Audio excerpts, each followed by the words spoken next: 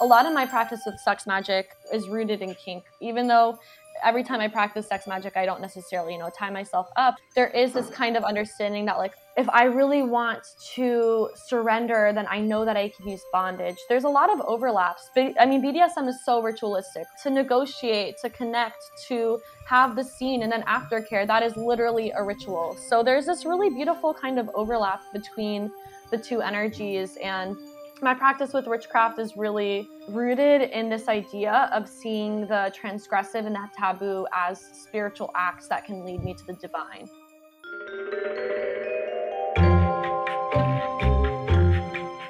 Hello and welcome back to Spank You Next, a fetish and BDSM podcast with your hosts Anna and Gregor. So yeah, this is episode 3 already, and usually in this podcast we invite the experts, the BDSM and fetish experts from the BDSM training school by fetish.com here, and they talk to us about their fields of expertise. We've got something a little bit different today. We're going to be talking to a real life witch based in LA. She's a columnist and author, Gabriela Herstik. Yeah. She actually wrote several books on magic, on discovering yourself as a witch, but also about sex magic and BDSM and magic. Yeah, she just wrote a guide on sacred S&M, and she incorporates a lot of BDSM into her rituals and her spells and her practices. And we thought we absolutely have to talk to her about how witchcraft even relates to BDSM. And I didn't realise that sex magic is quite popular. Never heard of it, I mean, to be honest. I was so excited about this episode. I was destroyed when I didn't get my letter from Hogwarts. and ever since I've been really interested in everything witchcraft, mystical. Yeah. Same. And my friends will tell you I'm so into stuff about witches. The Craft is my favourite film, as you'll hear. But I'm not such a believer. I'm a bit of a cynic, as you know, Gregor. So when it comes to spells and rituals and energies, I have to stop the British in me just rolling my eyes, even though I love the idea of it. But I think what Gabriela really talks about is this mindfulness, and that's so in our vocabulary now. Exactly. Yeah. I mean, she will talk about how important it is to set your intentions, to know yourself, and also how to introduce magic in your everyday lives. And sometimes this is just starting with the morning ritual. Oh, the morning ritual, which we really need. I rolled out of bed at 9:30 today and we got to work at 10. Okay, it's not good. I have to tell you something, really. Since we recorded the interview, I've been meditating every morning. You're amazing. I'm really now on a 60-day streak. That's amazing. That's amazing. That's actually really good. I really feel more balanced. Not always. I don't know if you seem balanced all the time. But sometimes, and I think that's a start. Anyway, we digress. So let's talk about sex magic. It's something all the kids are talking about, didn't realise, because when I did a Google search about it, a lot of articles came up about how to perfect your sex magic ritual. Tell us the definition. There's a Wikipedia definition, but it's a bit boring, so I went on to Cosmopolitan magazine. Our source, our trusted source. Our trusted source. Cosmopolitan says sex magic, with a K, that's very important, is a term that describes any practice that uses sexual intercourse or orgasm to raise energy, which is then directed towards a specific intention, purpose, or cause. Yeah. I mean, if you don't get this just now, Gabriela will explain it with so much more detail later, but basically it's, just having a clear intention and then channeling your sexual energy towards that intention. And that could be anything. That could be anything. So you could say, I really want that job, and she talks about more solo sex magic, which is through masturbation. And then just fuck that job into being. Exactly. But you can also do it with a partner. And you raise that energy throughout the sexual experience, whatever that may look like. And then you think about that dream job or that car you've always wanted. And it just comes your way. And hopefully it just manifests itself. We also have another big topic. So it comes quite late in the podcast. So for those of you really into BDSM, hold on until that. We talk about Gabriela being a submissive and how she connects this with being a witch.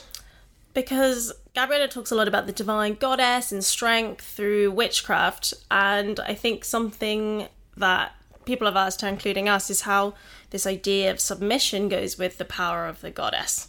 Yeah. And I think she's really cool in that she says that her power is her own. If she chooses to share that and surrender, that's her choice. She's not surrendering in work, she's not surrendering in her life. It's a shared experience between like her and her dom.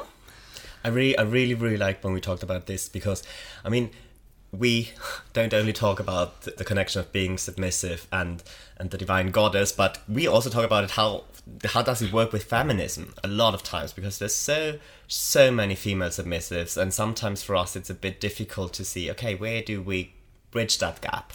Yeah, because I know that dominatrixes are seen as the people that have power over these men who submit to them, but I think when you take away the professional context, we see more male dom and female submissives, and that is kind of a reflection of the wider world. And how can you like challenge that idea? And Gabriela really talks about how being submissive does not mean you're a submissive person. You are consenting to a dynamic, exactly, and what because you it's want. Also, it's a choice, and you decide who do you give power to. And she really agrees with me about the bottom holds the power. It's one of Anna's favorite topics. You will hear it kind of quite sometimes here in this podcast. The topping from the bottom. Topping from the bottom. Yeah. So I've actually been following Gabriela's work for a while, because when I worked at a magazine, I wanted to interview her about this turn towards the esoteric we're seeing a lot in culture right now. She talks about how, when there's political upheaval, there's a decline in religion, there's a lot more interest in witchcraft, interest in tarot reading, astrology, and it totally makes sense, I think, at this moment in time. Before we jump right into the episode, one last thing. Anna and I, we sound a bit echoey during the interview. We recorded this before we had our soundproofed studio. It's perfect on Gabriela's side, but you'll hear a little bit of playback on our side, but I think it's fine. We just wanted to make you aware. I'm sure you'll still enjoy the episode, so let's wait no more and bring Gabriela in here.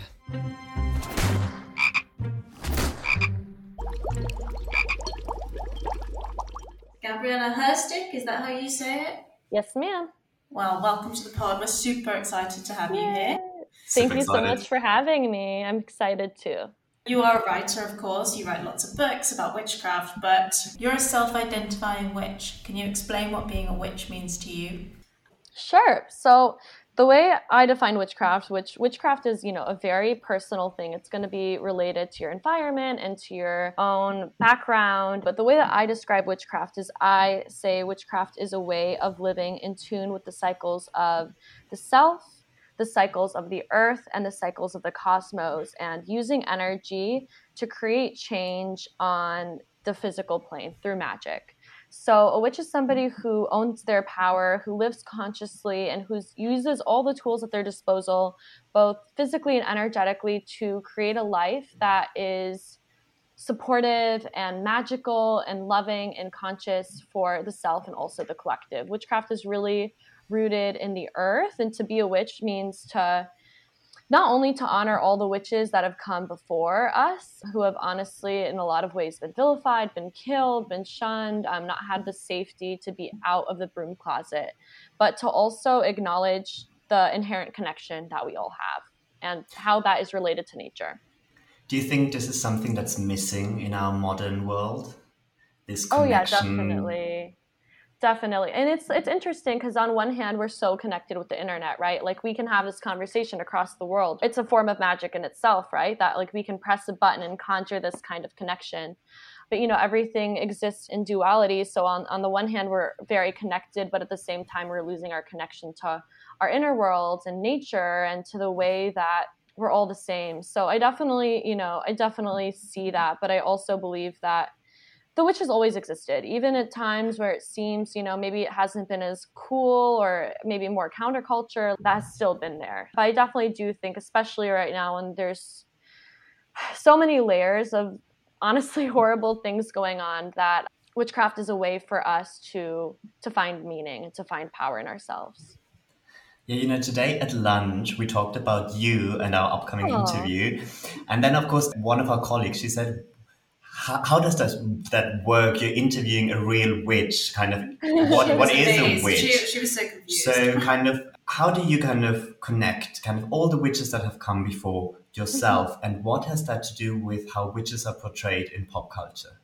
So the witch specifically, like the archetype of the crone or the old wise woman is like probably the most vilified form of the witch, you know, like the hag with the crooked nose and the boils, like, you know, the Wicked Witch of the West, or and more recently in the movie The Witch, like you see that kind of old crone hag archetype. I mean, that's also a reflection on like society's fear of aging just in general, especially women aging. But you know, like losing your beauty, it's like the worst thing that can happen, and that is a whole other thing. But I really do think it's a reflection of society's discomfort with women who are in their power. Like the witch, you know, it's either somebody who's using their sexuality in a way that's like provocative and evil, or like an old woman who's like eating babies, which Pam Grossman, who's a really awesome witch and author and a colleague and friend, has a really beautiful quote that I might butcher, but she said, "Show me your witches and I'll show you your feelings about women." Like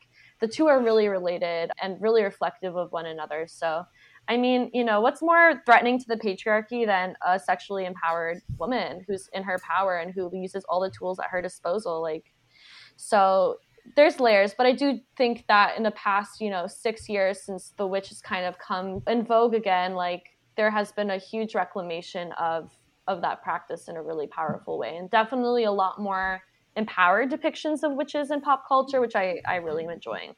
What do you think the draw is of the witch right now? Because I think actually there has been a tide change on the Yeah. depictions, especially women reclaiming the power of the witch narrative and all this alternative healing as well that goes with it. Why do you think that's so popular? That's a good question. I think that whenever there's a couple, I feel like I have a couple different answers for that. Like on one hand, whenever there's something intense going on politically or like in the mainstream in the zeitgeist, you'll see a resurrection of some kind of spirituality. With witchcraft specifically, you know, there was like the hippie witch of the 60s and 70s, late 60s, early 70s. There was, you know, the satanic witch of the 80s and 90s, the kind of mall goth witch of the early 2000s. And then like in like the 50s and stuff, there was a survival of like goddess worship and witchcraft and Wicca. And, you know, like the past however many years, at least in the US, you know, seeing as Trump rose to power and all of that bullshit happened, like I feel like part of it is a reflection of the fact that people feel like their agency and their power are being taken away from them, and that there's a need as we continue to get more and more connected through social media, through our computers, through technology, to return to the self in a way that's very grounded. And I think that witchcraft is a big way to do that, because it really is a way of turning the gaze inward, of connecting with these ancient practices that people have been working with since the beginning of time. Because witchcraft really does stem from folk magic, and every religion, every culture has its own form of folk magic or shamanism, or like working with the earth, working with, you know, spirit, whatever it is. So I definitely think that's part of it. But also like witchcraft and witches have always been there, even when they're not in the, you know, more mainstream culture. Like the witch has always existed, just as the feminine divine, the divine feminine, the goddess has always been worshipped in some shape or form. But I really do think as people start to realize how like disconnected they feel from themselves, that there's a massive turning inward to balance that out. And I do especially think in the past, you know, 5 years, especially the past few years in the States, just in the world with the pandemic, that this need to find empowerment through the self has been driving people to acknowledge the different ways in which we can do that. And I do think alternative healing is a big part of that. You know, as big pharma continues to rise to power, as we continue to just be prescribed medicine or just experience mental illness, there comes a time when people are really looking for other answers. And that is one of the roles of the witch, to help heal, to help facilitate that transformation from the inside out. Now, talking a bit about yourself, how do you include this in your day-to-day life? Yeah, that's a really good question. So I am a daily meditator. I have a daily ritual practice that I've done every single day. I just hit 2.5 years the other day. I have a lot of different kind of practices that I include in my morning practice. So I do meditation, like a seated meditation. I pull tarot cards. I say affirmations. I do gratitude. I pray to the goddesses that I worship and I'm devoted to. I also study ceremonial magic, which is not witchcraft, but is a form of occultism. So I do banishing ritual that's in that kind of ceremonial practice, and that's every single day. This is something, sorry to interrupt, but I would really like to touch on this, okay. because just today we talked about the idea of having a morning ritual. Yeah, and how hard it is to stick to it. So kind of, could you give any tips of how you found yours, or what works for you, and how people could actually manage to stick to it? Because we need it. We need it, yeah. This is like one of my favorite things to talk about, because if you had told me a few years ago that I would be meditating every day, I would have laughed in your face. Like, I'm an Aquarius, I'm very air sign, and what that means is that my mind is always going, I'm always thinking, it's so hard, yeah. It's so hard, right? I'm always planning, I'm always scheming, and you know, it's like people are like, oh, I think too much to meditate, or my mind goes too much to meditate, which is like, unfortunately, why you should meditate. That's what you say. That's what Anna says all the time. Yeah. But I think like, I get it. It is scary to sit and be with yourself. So like, first off, just being okay with that fear, being like, not getting angry at yourself for that kind of like resistance, but just accepting it is the first step. And then it's just doing it anyway, and starting really, really small. You don't have to meditate for 10 minutes. You don't have to sit for 20 minutes. You can start with 3 minutes. You can start with 5 minutes. Like, that's how I started. And there's so many different kinds of meditation, right? Meditation, mindfulness, being present in the moment. You don't have to just sit and close your eyes. You can repeat a mantra, or an affirmation. You can practice breath work, which is like patterned breathing that has different qualities of, you know, energizing or calming or grounding. You can do the dishes and just be extremely present and see that as meditation. You can walk. And also guided meditation is a really good way to start, because it gives you kind of something to like think about and follow instead of just being in silence. So when I started with 3 minutes or 5 minutes of meditation. And I would do stuff like tarot and journaling, because that's just something that like I enjoy doing. And I knew that having that alongside a seated meditation was going to be more powerful for me than just like spending 20 minutes in seated meditation. So I started with like 3 or 5 minutes. Committing to like a certain amount of time, I think, is really helpful. So being like, I'm going to meditate every day for a week, or I'm going to meditate every day for 2 weeks. Because then once you hit that goal, you're like, well, I've gone this far, I don't want to stop, right? And you keep going. At least that's kind of how my mind works. There's like this narrative of failure around sometimes when you don't meditate for one day. It's like, oh, I'm off the bandwagon now, I'm not going to do it at all. Yeah. It's good to reinforce yourself, but you can also say, if you miss one day, you can go back to it and try again. Exactly. And that's something that I know that like I struggle with. As somebody who's very fixed sign, I'm very good at like committing to stuff. I have to remind myself that like missing one day, like, it doesn't matter. The point is that you're showing up more than you're not showing up. And I think that when you do it in bite-sized pieces, like 3 minutes, and then, you know, you make that a habit, you do that every day for a week, and then you add 2 or 3 minutes to it, and you get used to that, and then you add to, and then eventually, you know, you're meditating for 20 minutes, whatever. And it's gradual. And that, I think, decreases the amount of anxiety and fear we have around having to do it right, and also just releasing the idea that there's a right way to meditate. That's a huge mental block. And like, I'm the first to admit, I feel like I still suck at meditation. I still get distracted. I still feel like I'm like not doing it right. But the point isn't to do it right. Like, that is such like really like a very patriarchal mindset of, if I do this, I have to do it right. It's not about that. It's about showing up and being present.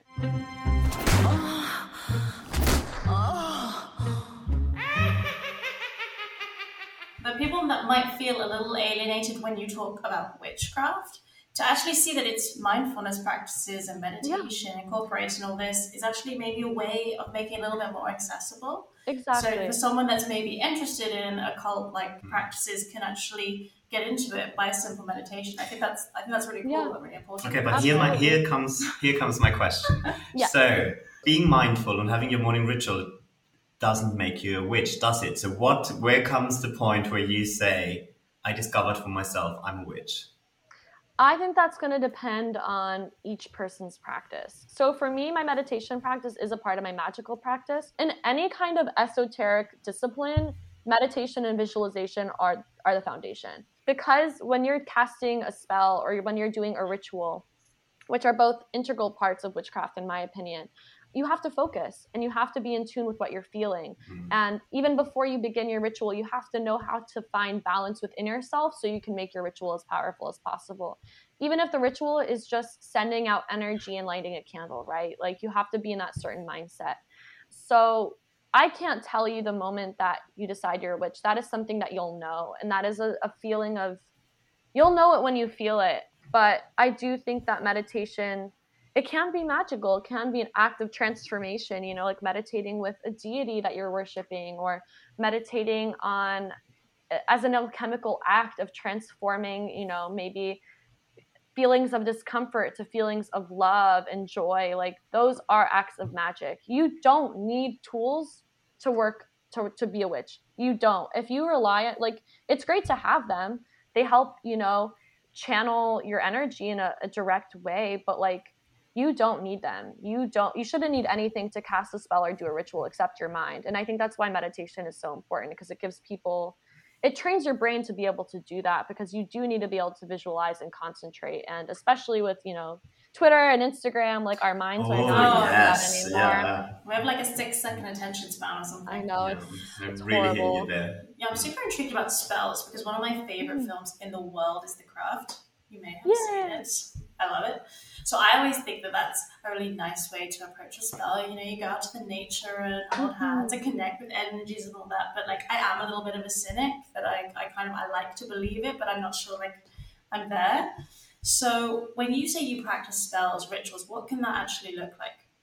Yeah, so it can be anything from doing a ritual where you work with the elements. So you will create a sacred space, which is like one of the first things that you'll do. And you can do that by casting a circle, which you can either walk, you can mark with something like salt or rose petals, you can visualize. There's always more than one way to do something. So it's going to depend on your tradition and, you know, your interests, your background, how you're learned or trained. But, you know, a ritual might be something, or a spell might be something like calling in the elements in the 4 directions, and then raising energy through chanting or dancing, or sex magic, which is using sexual energy, masturbation to raise energy. A ritual doesn't have to be a spell. You can do a ritual, or, you know, a ritual being something that you come back to create a magical environment that is separate from the mundane. A ritual could be taking a bath with salts, with herbs that correspond to your intention. So if I wanted to connect with Venus, I would use, you know, rose petals and salt. I might have some apple slices in there. I might have either green or red or pink candles burning. And I might pray to her or call upon her before I step into the tub, and, you know, visualize myself submerging into her waters that she was born from. So that's a ritual, but you're not raising energy for a desired intention. So it's not necessarily a spell. The example that I always use for a spell is singing happy birthday to somebody. You're singing happy birthday. So you're, you know, there's action of raising energy. You're holding this intention of wishing them a happy birthday. And then they're taking the action of receiving that and blowing out the birthday candles, right? Like that is a magical act. That's a spell. This is such a good explanation. My mind is blown. I just looked at Gregor like, so true. Yeah, this is such a down-to-earth example. Wow. Yeah. Thank you. So a spell could be, you know, like if we were going to work with Venus, for example, you might take a green or red or pink candle, green being her classical color on the tree of life. You can make a whole ritual out of it. You can call in the elements, call in Venus, and then you'll light the candle and pray to her and raise the energy and ask her to bless you with love. And that would be the spell. Like that's a, you know, a simple spell. A spell could also just be, you know, masturbating with an intention in mind. Very, very simple form of sex. Yeah, that's something you just said. Yeah, sex magic. Let's talk a bit about that. Yeah. Kind of, what is it and how does it work? And why is it with a K? Yeah, exactly. Okay. Because it's written with a K. Yeah, Yes. perfect. So magic is written with a K. Magic written with a K was popularized / started by the infamous occultist Aleister Crowley, because he wanted to distinguish the sleight of hand magic that stage magicians use from the magic that occultists practice. So that's why we use a K. I also really just like how it looks. I think it looks really pretty. So not everybody, especially like in modern day, like unless you're like from LA and go to the Magic Castle, like you're probably not going to be talking about stage magicians when you talk about magic. So not everybody uses the K. It's really at this point just like a personal preference. And sex magic is working with sexual energy as a way to manifest a desired intention or as a way to create transformation. So you can work with sex magic and use sexual energy to manifest anything from money to a lover to creativity. But you can also use that energy as a tool of devotion, as a tool of power to like clear out your energetic field, to clear out blockages. You can use it as a way to connect and foster your own sexual energy. It is really just using sexual energy as a tool for transformation, whether that is to call in or to, connect or to banish. I know there's intention, but is it specific? Do you get down to the real specifics? You can. So you can be as specific as I want like a book deal, or I want this car, I want to manifest this apartment, or I want a lover who's blah, blah, blah this way. But like, magic is an intelligent force, and it has a sense of like, the universe has a sense of humor. Like I have found in my own practice, it is such a balance of being specific and also leaving room for the universe to do what it knows is best. Because in our human minds, we might want a specific thing, but it's really not what we need, and it's not what's going to serve us best in a moment. So like there's a level of being specific, and then also being like, I always use the caveat of this or something better for the highest good of all involved in my spells. Because that way, if it's not meant for me, then it's not going to happen, but what is meant for me is going to happen. So you can be very specific with sex magic, and you can also work with sexual energy. That doesn't have to manifest, right? Like I've worked with sex magic as a way to honor and connect with my own erotic essence, as a way to show devotion to the goddesses I'm devoted to, as a way to honor the divine masculine within me, or to burn away old patterns myself that I don't need. Sexuality is really connected with witchcraft because sexual energy is how things are created. All of us have that potential regardless of our gender, regardless of our genitals. Sexual energy is creative energy. So in some ways it's easier to like manifest than it is to transform things with sex magic. But I definitely think that because it's such a powerful energy, it definitely has the ability to do both. So is it something you do alone or with somebody else? You can do either or. So like for me, most like 99% of my practice with sex magic has been alone, because you don't want to do that with somebody unless you like trust them, unless they really appreciate you, right?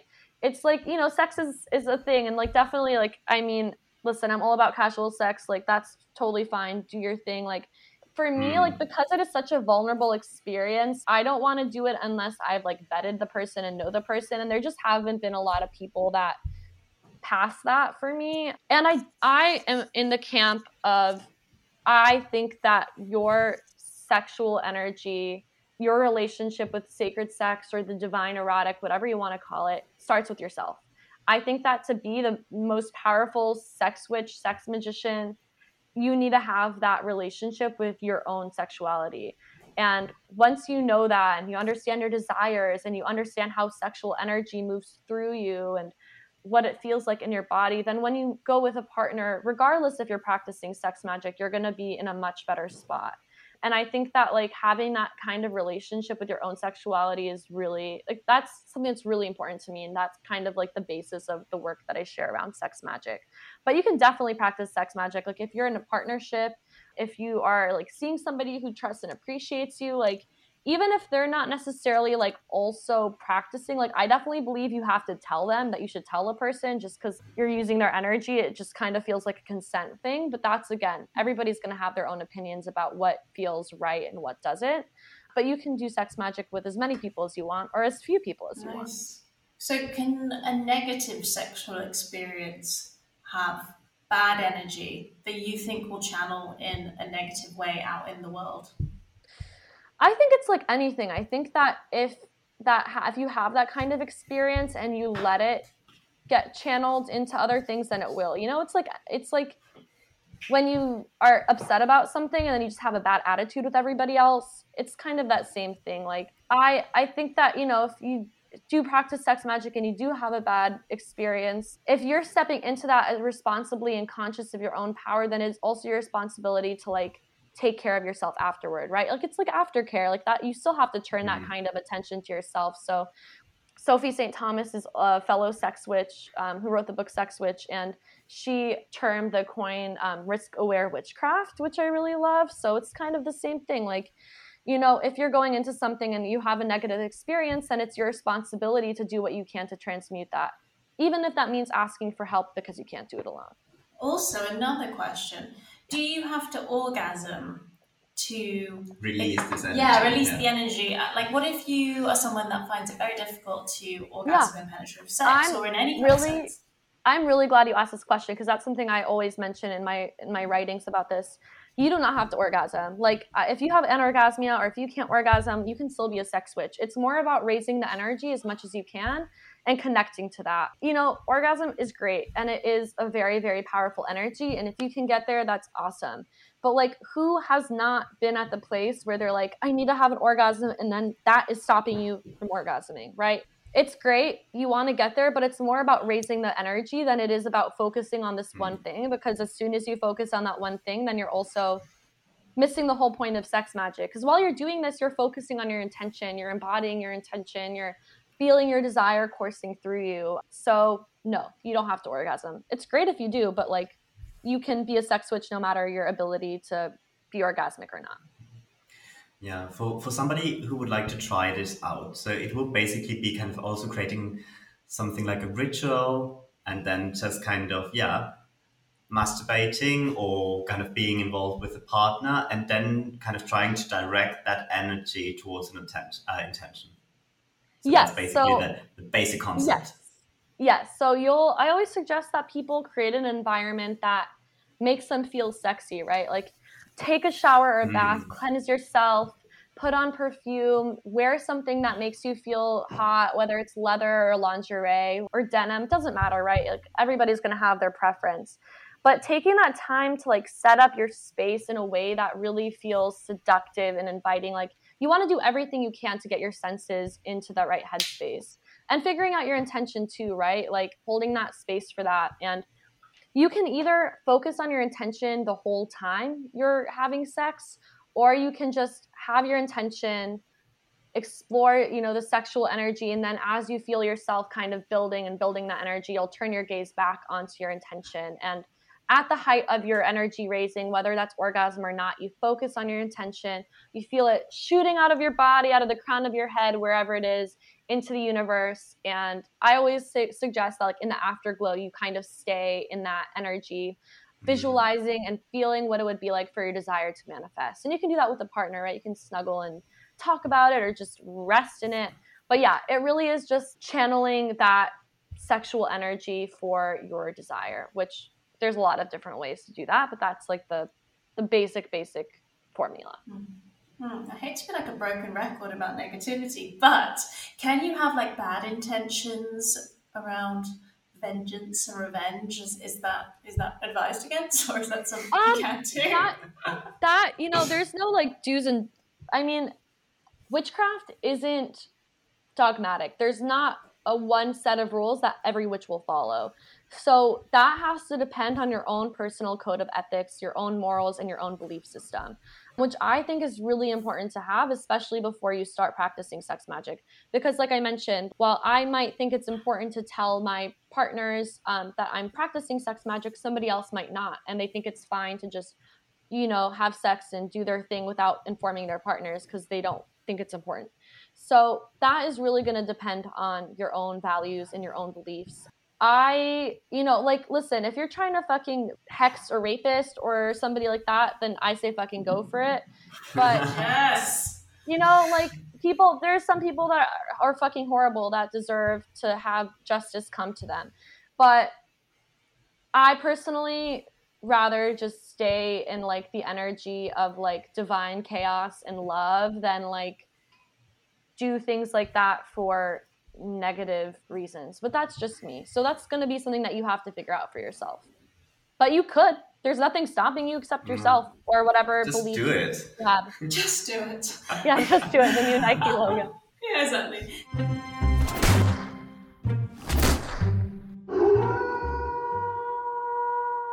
We saw on your website you have the it's kind of a course to sacred S&M. Yes. What does that involve, and how? What is it? Explain away. So that's a ritual guide that I wrote. And it's called Sacred SM: How to Incorporate BDSM into Your Sex Magic Practice. So I go through a bunch of different modalities of kink, different forms of impact play and sensory deprivation, bondage, different kind of taboo breaking things, and I explain how you can incorporate that into your sex magic practice, right? Because if we're kinky and we are practicing sex magic anyway, it kind of seems like a perfect fit. So a lot of my practice with sex magic is rooted in kink, even though every time I practice sex magic, I don't necessarily, tie myself up, but there is this kind of understanding that like, okay, well, if I really want to focus on my inner self, then I know that I can use sensory deprivation, or if I really want to surrender, then I know that I can use bondage. There's a lot of overlaps. But I mean, BDSM is so ritualistic, right? Like even, it is so true. Like it is a ritual to negotiate, to connect, to have the scene, and then aftercare. That is literally a ritual. So there's this really beautiful kind of overlap between the two energies. And my practice with witchcraft is really rooted in this idea of seeing the transgressive and the taboo as spiritual acts that can lead me to the divine. So part of my work with that is through kink, is through submission, and both how I relate to the goddesses I worship, how I relate to my own dom, and how I relate to myself is this kind of exploration of using, different modalities to dive deeper into my sex magic practice. So in that guide, I share some resources, just some like basic sex magic stuff, as well as like different books that kind of explore conscious kink more deeply. And then I go through a long list of different kind of kinks and fetishes and explain how you can use them, from, working with menstrual blood and writing, charging body safe wax candles and then using that, and working with impact play as a form of raising energy, because a lot of the activities that we do in kink shift our energy, right? Like anybody who's been in any kind of sensory deprivation or who's been spanked for long enough knows the ways in which that shifts, your mental state. I mean, you're entering into an altered state of consciousness, whether you're a top or a bottom. The idea of the sub drop is like this idea that your energy suddenly totally drops and you're in a completely different space, and it can last for like a week, maybe even longer. So actually it shows energy is the most important thing in the end. Yeah, exactly. And like subspace, like my experiences with being in subspace and my experiences post like intense magical ritual are the same. It is the same feeling of being in that kind of altered state. I mean, I'm not a dom, I'm not a top, so like I don't know what top space is from that, but I definitely have been in that flow state where I feel like, I'm writing and it's just coming out and like the time passes by quickly. It's the same thing. I wrote an article for Mel magazine, RIP, about the altered state of consciousness, and it's like a dom and a pro athlete, they go into the same state when they're doing their thing. So that ritual guide also includes journal questions and affirmations and like lots of ideas for incorporating different kinds of kinks into your sex magic practice. And kink is like a big part of my practice with sex and with my interests, so it felt like just like a natural kind of extension of that, and it's like a space that I'm really interested in continuing to explore. Yeah, for everybody listening, we're talking via Zoom basically, and behind Gabriela, she has loads of beautiful BDSM gear. So how did you get into BDSM, and how did you kind of start your experience with BDSM? I feel I'm still pretty new to the scene. I mean, I've only been exploring for like 3.5 or 4 years, and I was like always very drawn to the aesthetic of it. Like I always really like loved it, but didn't really know kind of anything about it, where to start. Like I feel like a lot of us, right? It feels like a scary wide world that you're like, oh, I don't know. But I really marked the beginning of my journey with kink. I was writing a piece for Nylon magazine. One of my friends and teachers and colleagues, Alexandra Roxo, co-led a retreat with Victoria Blue of Vox Body in San Francisco, she's a Shibari instructor, and she does suspensions, and she's really awesome. And they co-led a retreat on sexual healing that worked both with like meditation and ritual, as well as rope suspension and rope bondage. So I went on this retreat and I wrote about it for Nylon, and I like learned a single column tie, and I was suspended for the first time and learned about kink and really like what that world was. I didn't really have any idea of how vast it was, or if, you know, like I didn't know about consent or negotiation or aftercare of any of that. I mean, I grew up in the deep South in Georgia, and I went to college in South Carolina, and like we had sex education, but it was minimal, and it was really like you should just like not have everybody, sex. yeah, Right? that's the sex education we all got. I think actually everyone gets it from porn. Yeah, I didn't really have any idea, but when I went on this retreat, it was like I had tasted the Gatorade. I was like, okay, this is something. And I started, I bought some rope, and I think I bought a paddle or a crop, and I started working with it with sex magic. And at that point, I'd already been practicing sex magic. I'd already begun to cultivate a more sacred relationship with my own sexuality, partly as devotion to the goddess that I'm pledged to, Venus. And when I went on that retreat, it was just like something clicked, and I started reading books, and I started going to classes at the Pleasure Chest here in LA, and like started meeting people. And it's like I don't think people realize how huge and deep the kink world is until like you kind of peek under the cover, open the doors. Yeah, it's a whole universe. It is, exactly. So it was like really overwhelming and scary. And like at that time, I was kind of started seeing somebody who had a dom, and like I learned some from him. But then when that ended, I felt this immense fear. I was like, how am I going to explore this? Because this person that felt like this lifeline for me wasn't there. But it was actually really powerful. It really helped me kind of find different ways of incorporating kink into my own sex life. And, from there, I started exploring rope bondage more, and I started going to dungeons and sex parties and play parties. And like, as we all do, I just dived even deeper and really took the time to educate myself, and I'm still doing that and reading. And I feel really, really thankful to have found such a beautiful kinky community in LA, even though I haven't seen or gone anywhere in like over a year. It's still here. There's a lot of fun dungeons. And last April or May, I like started exploring a dynamic with a friend who's a pro dom who became my dom, and she's also a sex witch and a devotee of the dark goddess. So like our dynamic is really rooted in energy work and goddess devotion, and obviously submission and dominance and power exchange. But that was really powerful and has been a really transformative experience. And I'm super interested to know that you identify as a submissive, right? Yes. How the sort of divine feminine power goes with submission.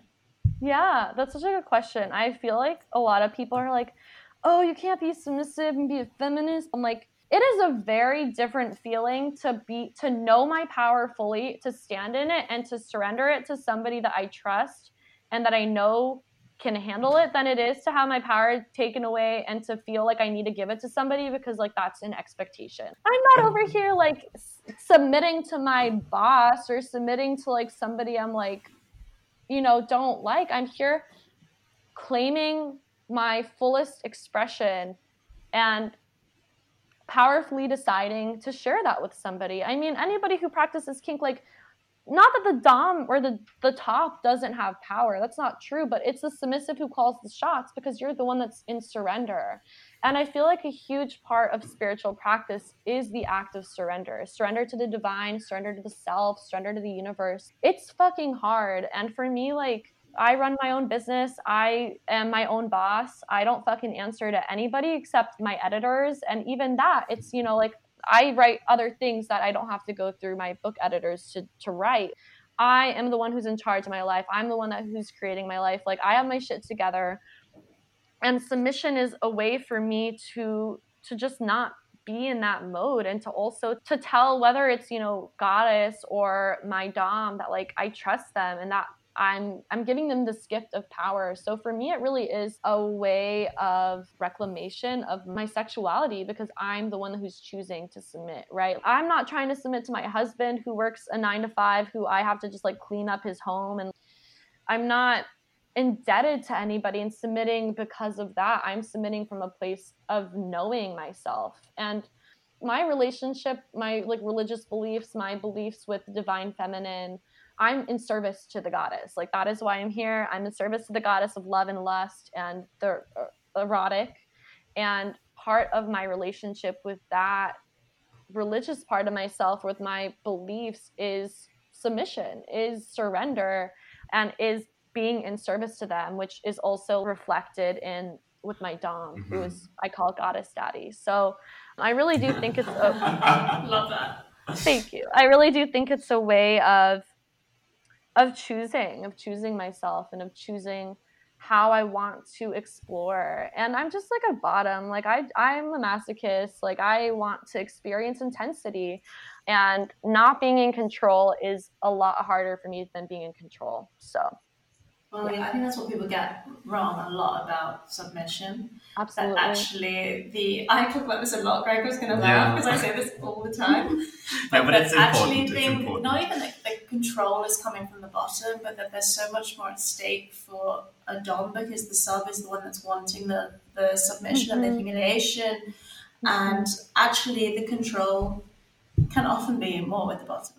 Absolutely. Nobody's going to know my limits better than me, right? I mean, even with, consensual non-consent, like the word consensual is in front of the word non-consent. I'm the one, you're still the one who's deciding your limits. And I think that's a big part of magic too. It's that like nobody knows you better than you know you, and cultivating that wisdom around yourself is really important. And I think, at least for me, one way of doing that is through submission. Wow. I really liked that. That was really powerful. In the beginning, just before we started recording, you mentioned a new book you're working on. Yes. I am currently writing a book called Sacred Sex, The Magic and Path of the Divine Erotic, which is all about cultivating an intentional and sacred relationship with your erotic essence. I talk about everything from sex magic and, basic sex ed to how to create a path of sacred sexuality that's right for you. So one of the paths is what I call the path of the dark goddess, God, God/DESS, which works with kink and, transgressive sexuality is a path of gnosis and connection to divine. There's also paths like that of the embodied divine masculine, of sacred partnership. There's a path of embodiment, which is more through like glamour and adornment and movement, a path of the mystic, where sexuality is a kind of, like I was mentioning before in my own relationship, more of like an act of devotion and service to the divine or the beloved.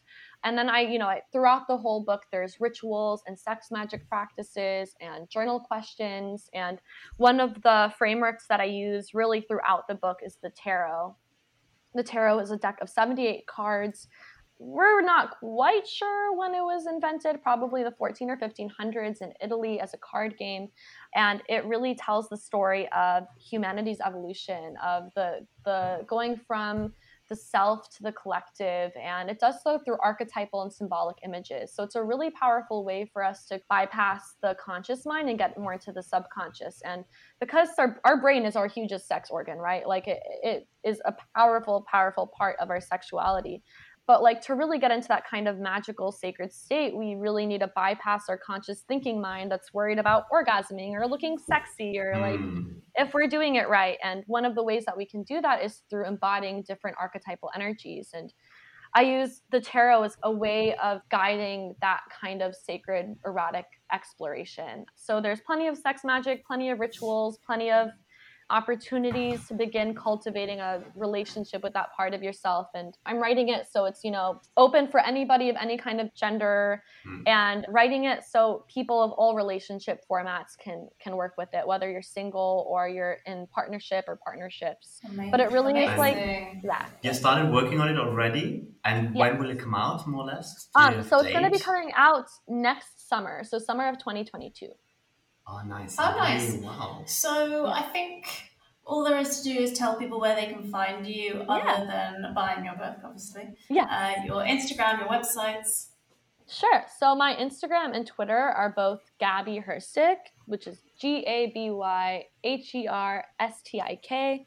And I also have a website, which is Gabriela Herstik, Gabriela with one L, and then Herstik spelled the same way.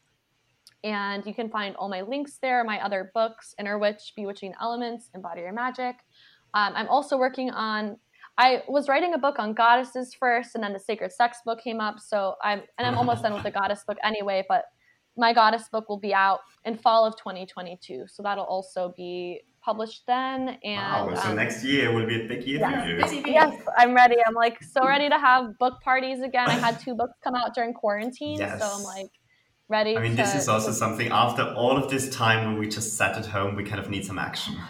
Yeah. If you guys find yourselves in LA next summer, next fall, you're more than invited. And yeah, I'll keep updating on my website, and I post a lot on Instagram and Twitter, so you can always find me there. Wow. Amazing. Gabriela, it was so nice talking to you. No, you asked such fabulous and like insightful and thoughtful questions, and I really enjoyed our conversation. So thank you for having me. Okay, so that was the amazing Gabriela Herstik. What a fountain of witchy knowledge. Yeah. So Anna, I have to ask you because I know you're more cynical when it comes to magic and witchcraft. So Me? No. After listening to Gabriela, what do you think?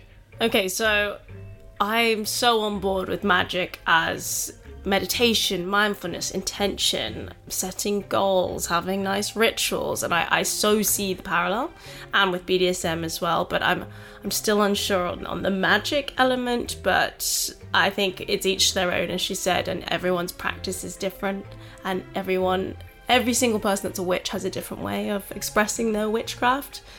So yeah, totally. I mean, your kink might not be my kink, but it's okay. So exactly that. And I really think the intention is the magic. I like the way she talked about the figure of the witch throughout the ages and how it symbolizes sort of culture's take on femininity and the female, often in negativity and the ugliness of women and the grotesqueness in other times. And we're still seeing that today, but I really do think there are more positive sort of narratives around witchcraft now. I think people think it's fucking cool.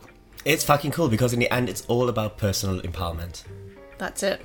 And I was also thinking because I think there's a real parallel between witchcraft and BDSM, because with both practices you really have to be clear about what you want, about your intentions, and about communicating it, and I think that's where they really go hand in hand. Yeah, and this, because we were a little unsure about how sacred S&M even works. We didn't really get the link so clearly before we spoke to Gabriela, but I think it actually does make total sense, and it's a lot about communication, it's a lot about energies, sensing people's feeling in a certain situation, which can be more than just using a safe word. It can be actually picking up on how they're feeling through energy. Yeah, and I mean, that's when you found real connection, when you really feel somebody else's energy and can work with that. Totally. So let's talk about next episode. Oh, next episode is with Dr. Selena Chris. Dr. Selena Chris is a sexologist. She also has a course in bratting on the BDSM training school right now. Also, she herself is a real brat. She is a brat herself. But we also talk about another cool, meaty topic. Sex-positive parenting. Yeah, who would have thought? Because I definitely didn't experience this growing up. No. Also not on my side, and I think it's definitely something we need to speak about more. As a Catholic, I don't even know what that concept is. A Catholic. So yeah, until then, follow us on Instagram, sign up on fetish.com, or maybe book a course on the BDSM training school. And until next time, keep it kinky. Keep it kinky. If you enjoyed this episode, don't forget to subscribe to Spank You Next on Spotify, Apple, or wherever you get your podcasts. You can also follow us on Instagram at Spank You Next Podcast. If you're looking to connect with people who share your kinks, sign up to fetish.com for free or download the Fet app from Google Play and the App Store. And for anyone looking to deepen their knowledge of kink, head to the BDSM training school on fetish.com and enroll in a course now. And last but not least, shout out to our producer Tim Smith.